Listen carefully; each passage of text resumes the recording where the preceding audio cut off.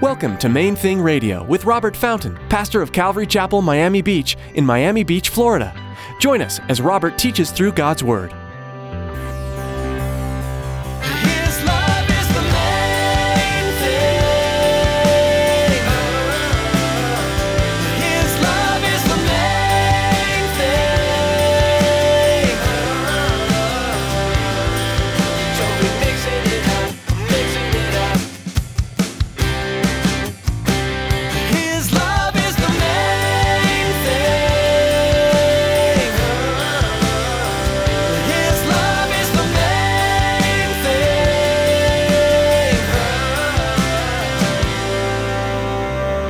God was saying there needs to be justice. But see, the Bible also tells us over and over that mercy triumphs over judgment. Mercy is important. It's not like God is demanding that in every situation, at every time, there should be an eye for an eye, tooth for a tooth. You know, that punishment has to happen, retribution has to happen. No, what he's really doing here is limiting the scope of the punishment. One eye for one eye. One tooth for one tooth. Many of us feel like we've been taken advantage of over and over again. Today, Pastor Robert expounds on justice and what it looks like. Justice is needed in order for things to be fair. If someone wrongs you, you don't have the right to destroy them. You are entitled only to what they took from you and nothing more. Stick around after today's message from Pastor Robert. I have quite a bit of information that I'd like to share with you.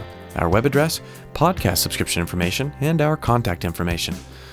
Now here's Pastor Robert in the book of Matthew chapter 5 with today's edition of Main Thing Radio. His love is the main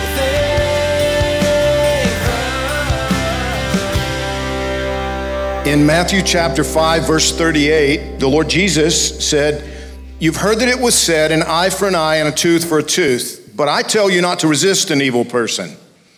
But whoever slaps you on your right cheek, turn the other to him also. If anyone wants to sue you and take away your tunic, let him have your cloak also. And whoever compels you to go 1 mile, go with him 2. Give to him who asks you, and from him who wants to borrow from you, do not turn away." Now, for the last several weeks, we've been slowly working our way through the Sermon on the Mount, Matthew chapter 5. And too often, these passages are taken as a kind of New Testament law, a code of conduct for Christians, but they weren't really given to us for that purpose. They were given to us to reveal God's heart and to challenge us to examine our own hearts in the light of His Spirit.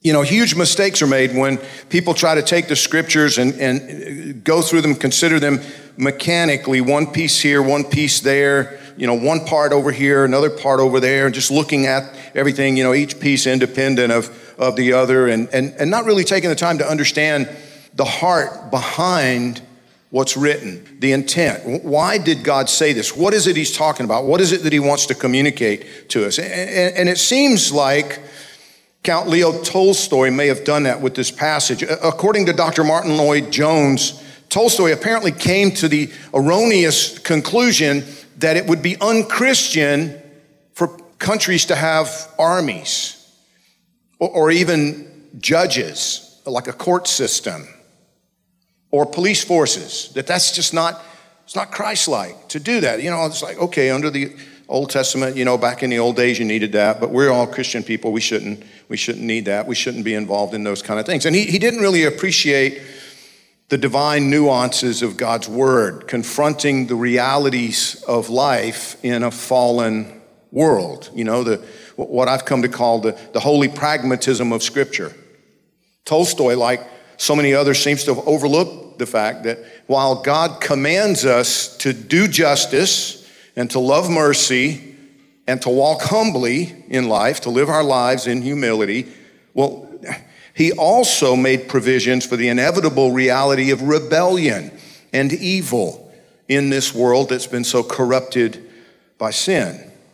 When God gave the law to Israel, a big part of it focused on social justice and laid out the appropriate penalties for violating His laws. In Leviticus, which speaks to what we're talking about today, Leviticus chapter 24, verse 17, God said, "Whoever kills any man shall surely be put to death. Whoever kills an animal shall make it good. Animal for animal. If a man causes disfigurement of his neighbor, as he has done, so shall it be done to him. Fracture for fracture, eye for eye, tooth for tooth. As he has caused disfigurement of a man, so shall it be done to him. Now, if you consider the whole of Scripture, it becomes clear that God had more than one objective in mind. He had at least a couple of objectives in mind with this apparent mandate. First was that people should be held accountable for their actions and that evil should be eliminated. Time and again in the Old Testament, you find the two going together. You know, when God says, you know, like in this situation, if a man kills another man, well, then, you know, that man's life is forfeit. But what you find quite often is an addendum. God will say, thus shall you eliminate the evil from among you. So there's more than one objective here. You know, there's accountability, eliminate evil. But the other thing that we need to notice, and this is what we're going to focus on today, is that the accountability needs to be appropriate and proportionate. See, that's really what he's talking about here. Yes, God was saying there needs to be justice. But see, the Bible also tells us over and over that mercy triumphs over judgment. Mercy is important. It's not like God is demanding that in every situation, at every time, there should be an eye for an eye, tooth for tooth. You know, that punishment has to happen, retribution has to happen. No, what he's really doing here is limiting the scope of the punishment. One eye for one eye. One tooth for one tooth. Do you understand? One life for one life. And that's important because you understand that wasn't necessarily normal in the ancient world. In Genesis chapter 34, we're given the story of this young girl named Dinah. Dinah was a young Hebrew girl. You know, she was apparently real pretty, you know, this beautiful young girl. And there's this prince from among the Hivite people, and they, it seems, had a walled city nearby where Dinah and her family lived. And one day, his name's Shechem. One day Shechem sees Dinah and it's like, oh, she's hot. I think I'm gonna take her home with me. And do you understand, in those days, it kind of happened just like that, right? She's beautiful. I think I want her to be my wife, or maybe I just, whatever. And women really had no control over, you know, women thousands of years ago in the pagan world, which is what we're talking about here. The Hivites were a pagan people. They didn't believe in God. They weren't on the same page with the Israelites, certainly weren't worried about morality. The pagan practices were pretty much consistently immoral. But the Bible actually tells us that Shechem was more, the way it's worded, he was more honorable than anybody else in his father's household. It's interesting. The Bible actually paints a favorable picture of Shechem. And I think there's a lot more going on than we see at first glance, because just the way that, you know, it's not like the Bible doesn't paint him as a rapist. And yet, at first glance, it almost seems like he raped Dinah. I don't think that's what happened. I think he saw her and he took her home. And his intention was to make her his wife. And we know that because after he has sex with her, he reaches out. He has his dad reach out to the other family and he says, listen, pay whatever you got to pay. That's how it was done. Pay whatever you got to pay. I want her to be my wife. It wasn't just a casual thing. It wasn't just a passing thing. It wasn't like that. He wanted her to be his wife. But he had insulted her brothers. He had insulted her family. Why? Well, because he didn't ask their permission first. Do you understand? In that world, that's really all he had to do. Really, all he had to do was say, you know what? She's beautiful. Let me talk to her dad. She doesn't have a dad. Let me talk to her brothers. That's all it had to be. She had no say in the matter. Really, in the ancient world, it was all about the brothers and the dad. But this guy, and this is critical to what we see going on here, critical to our understanding. You see, this guy, he disrespected the brothers. He disrespected Dinah's dad by not talking to them first, by not going to them and honoring their position of authority in her life. And so they're all upset. And even though he's come now and he's wanting to make it right, and he's like, I want her to be my wife. And as we'll see in a moment, she's already living. He's taken her home. She's with him in his tent, his house, whatever.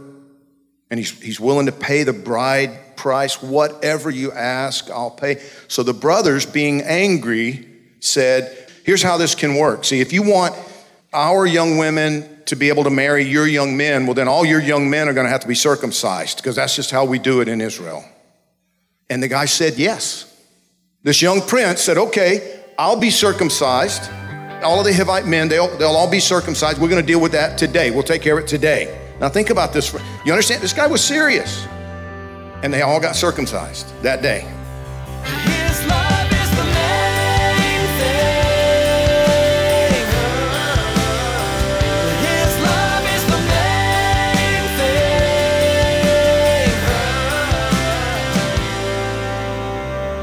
Thanks for joining us today for Main Thing Radio. Pastor Robert will have more to share from this study of Jesus' life from Matthew's perspective next time. For now, though, you can explore more of Pastor Robert's teachings online at mainthingradio.com. Do you live in Miami? If so, you're invited to join us at Calvary Chapel, Miami Beach on Sundays for our weekly services. We gather at 9 and 11 a.m. and 1 and 6 p.m. for worship and Bible study. If you're not able to join us in person, we would still love to have you be a part of our church family. Join us online for each service. We'll be live streaming on our church website. You'll find out more and be able to connect at mainthingradio.com. Just click on About to find a link to our church homepage. We offer Spanish translation at some of our services as well. Visit our website to learn more. We'll also be streaming on Facebook Live. Just search for Calvary Miami Beach and be sure to like our page for the latest updates. We also invite you to subscribe to our YouTube channel. Just search for Calvary Miami Beach. We'd love to hear from you too. Give us a call at 305-531-2730. That number again is 305-531-2730. That's all for today. Tune in next time for more from the book of Matthew, right here on Main Thing Radio.